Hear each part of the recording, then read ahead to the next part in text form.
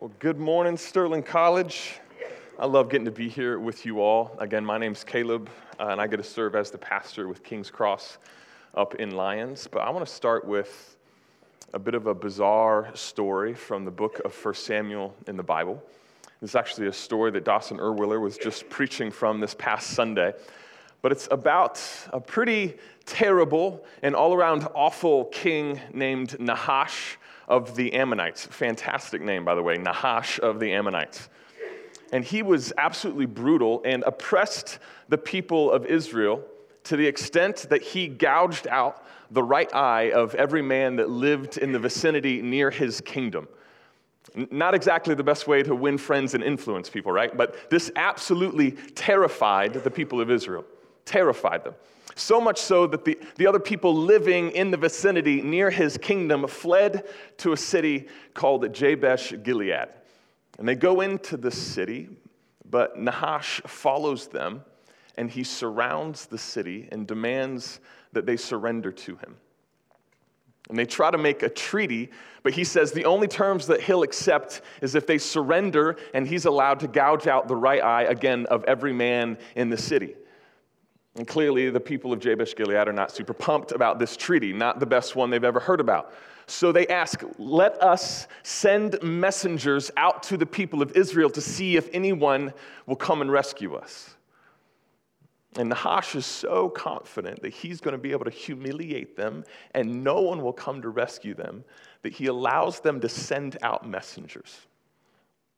And they go out, they begin to spread this word of what Jabesh Gilead is facing, and they come to the newly appointed king of Israel named Saul. I mean, he's fresh as fresh can be and entering into this kingship. He's just been crowned king, but people are hardly following him. And when he hears the news, he's actually behind his oxen plowing a field. And when he hears this, he's so livid and angry that he slaughters his own oxen, chops them up into pieces, and then sends out messengers with the pieces saying, I will do this to anyone's oxen who refuse to come out and help me to fight against Nahash of the Ammonites. And this works. A massive group of people come out from Israel to fight. And Saul sends a message back to the city, and he says, by this time tomorrow, when the sun is up hot in the air, you will be delivered. When this news comes to the city, they're elated, they're overwhelmed with joy, they're so glad because, hear me, they were just surrounded and helpless. They had no hope at all, but now Saul and the people of Israel are going to deliver them. And Saul keeps his word. He shows up. They absolutely devastate the Ammonites. And it says that not even two of them were left together. They all flee. But this story, it's been on my mind lately because I've been thinking about the power of this moment when the people hear this news from Saul that they will be delivered. How powerful that had to be for them. Because again, they're surrounded. They're helpless. They cannot deliver themselves. Their only hope is that something outside of them will come to rescue them. So how joyful they must have felt when they hear this news that Saul and this army is on the way. They were helpless, but now suddenly they're going to be delivered. And all they have to do is just sit back, relax, and get ready to celebrate. Such good news. And we in Christian circles, we sometimes use this word, you probably have heard it many times, called the gospel. The gospel. I know it's a really religious sounding word, but it simply means good news. Good news. And notice, if you think about news, it's always something like what Jabesh Gilead experienced, something that's happened outside of you, something that's occurred that now comes to you. You receive this information of what's happened beyond you. Because if it was from you, it wouldn't be news at all. But something has happened that's monumental and transformative and important, and that word and information comes to you and it changes everything. That's good news. That's gospel. So Saul's not saying, hey, Jabesh Gilead, I'm going to come to you with some advice, maybe put some more people up on the walls, maybe some encouragement. You can do this. You got what it takes. He's not giving them a law saying, if you live in a better way and keep all these rules, maybe this won't happen to you next time. None of those things. He comes with gospel, with good news, that they need to do nothing, but they will be delivered. So as we Christians talk about the gospel, we mean that though we might be helplessly surrounded, though we might be overwhelmed by shame and guilt, we have this good news that God has come in Jesus to rescue us, and we need do nothing.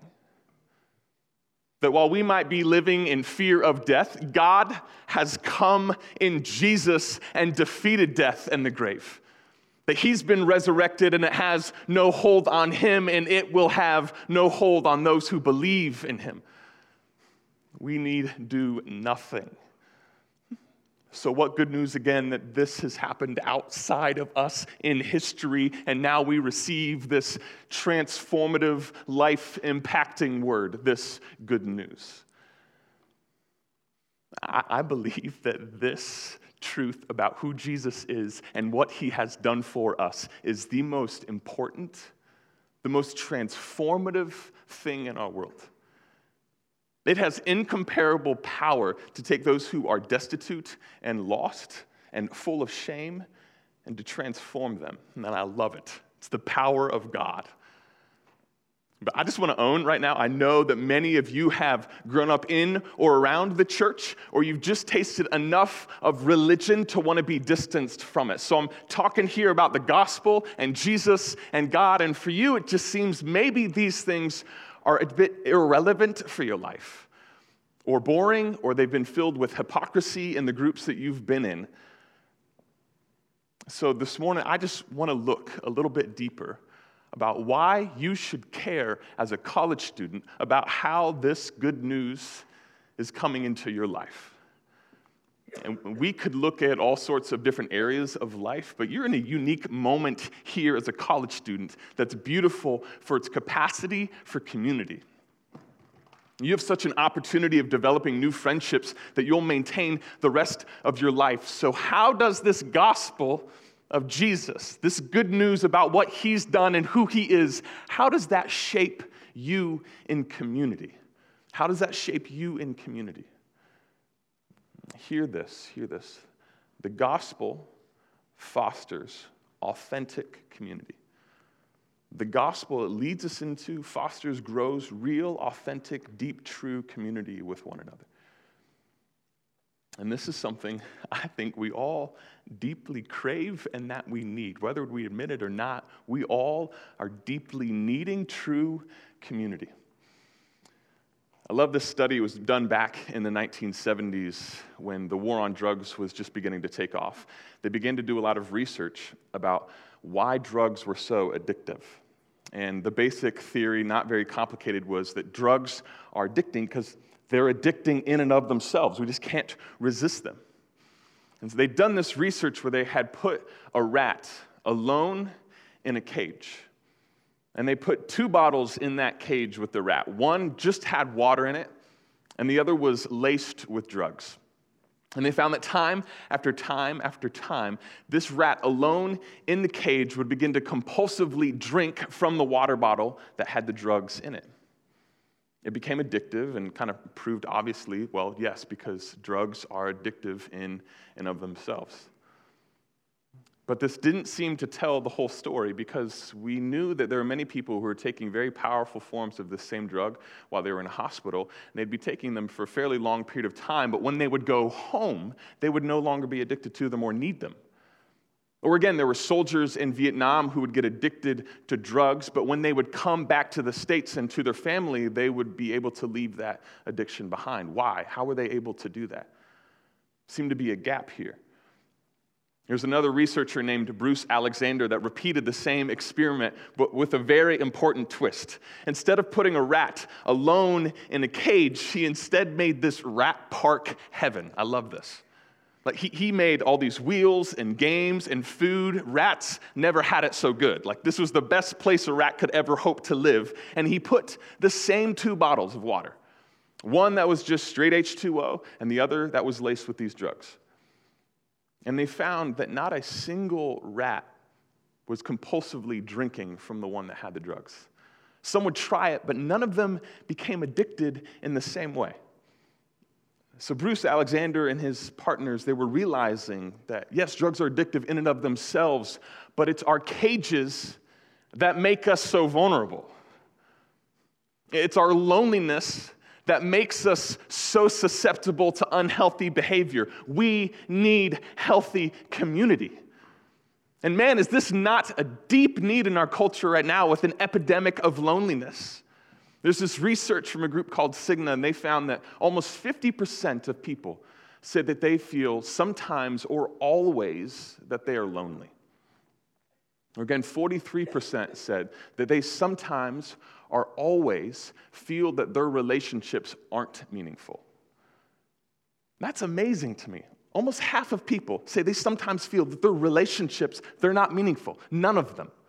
They might know a lot of people, but none of their relationships are deep and meaningful.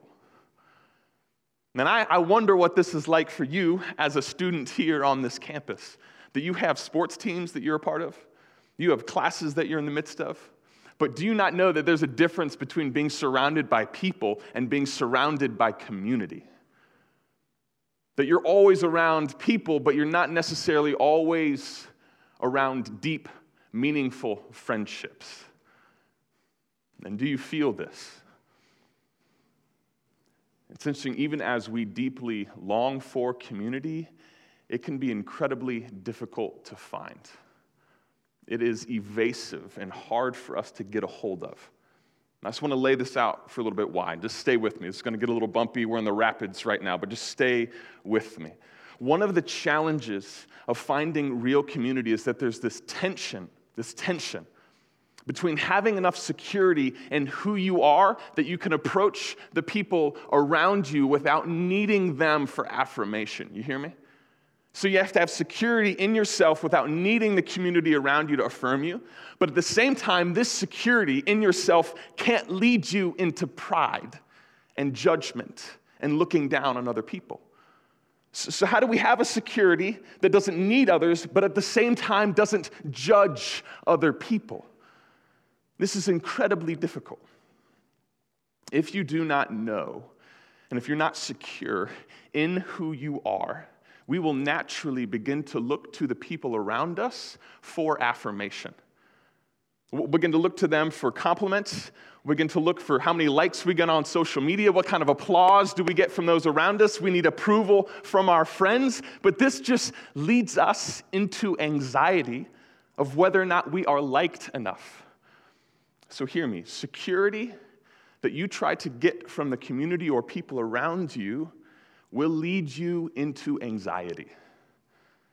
You'll never know if you have been good enough, funny enough, kind enough. They may like you today, but will you continue to be liked tomorrow? You never know if you've done enough, and it can be exhausting. And this is why it's so common for people to create a false self, to put on a mask, and assume the behavior and personality that they think those around them will most like. You hear me, right? This is not foreign. So we want to learn, what do I need to do so that people will like me more? I can't bring out my true self. I need to create a false self. But this too is just exhausting as you're maintaining an act and you are fake and not real with the people around you. And this just shortcuts community. Because if you have a false self and aren't relating to people in an honest way, you're robbing yourself of the vulnerability that creates deep community. That people really understand what you're struggling with, but you can't open up if you have a false self. Or on the other hand, you have people that lean into such exceeding and excessive vulnerability that they're constantly talking about their weaknesses. You ever seen this? Constantly talking about how terrible they are, hoping that those around them will affirm them, can manipulate some kind of applause and affirmation from people. So if we look to the people around us for who we are and our sense of security, it will lead us into anxiety. This is why, hear me, in our culture, self-esteem is such a popular and central idea right now. I mean, celebrity after celebrity, movie after movie, tweet after tweet, all of them, have you noticed, are emphasizing the importance of learning to love yourself. I mean, self-affirmation could not be more normative in our culture that's so defined and inundated by social media. So increasingly, we talk about the importance of learning to love and accept and affirm ourselves. And there, honestly, is some truth to this. Just let me acknowledge this real quick. The Christians, we confess that we have been created in the image of God and that He knit us together in our mother's womb. And so we should not denigrate or look down on what God has made, but we should appreciate and even marvel and be in wonder and grateful for what God has created, who He has created us to be. So yes, we should acknowledge and appreciate who we are. But come back to this tension with me one more time. The tension that if you find your security in who you are, it makes us very susceptible to pride and judgment and looking down on other people. Come on with me. I've been in the church world for too long. You see judgment because people are self-righteous, but this does not just exist in the church. You hear me? And so we begin to use this favorite tool of comparing ourselves to one another because we're so invested in having higher self-esteem that we'll do whatever it takes to boost our self-image to ourselves. And we know better than to talk about this with one another, but we secretly, even from ourselves, practice this hidden comparison where we evaluate ourselves to other people and want to look down on others.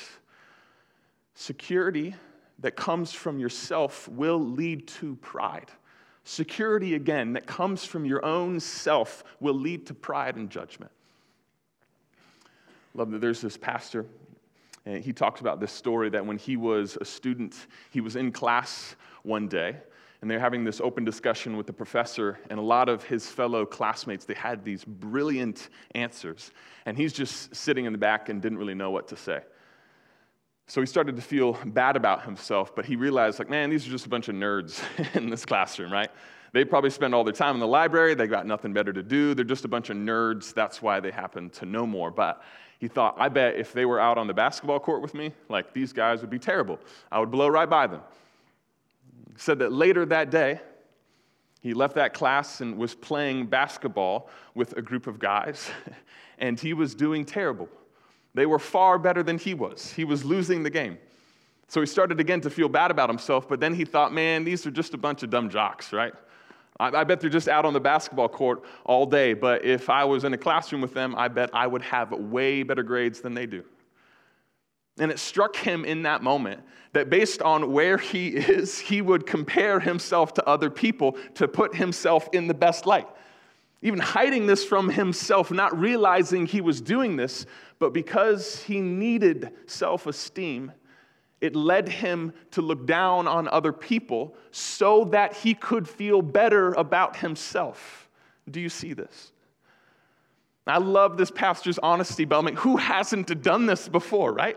Don't we feel this honestly in our own heart? The subtle eagerness we have to hear about other people and their failure, where they've gone wrong. We're like, oh, that's so bad. But partly like, oh, that makes me feel so good about myself. They're failing, they're struggling, but that makes me feel a little bit better. Who hasn't done this in their heart?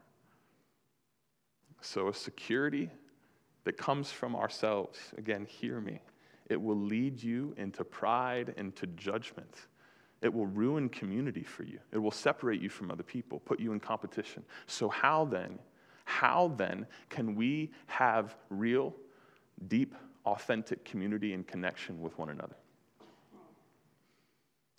Come back with me to that word I started with, good news, the gospel of who Jesus is and what he has done. It says this in Titus chapter 3. This is how Paul puts it in a letter as he's describing this good news.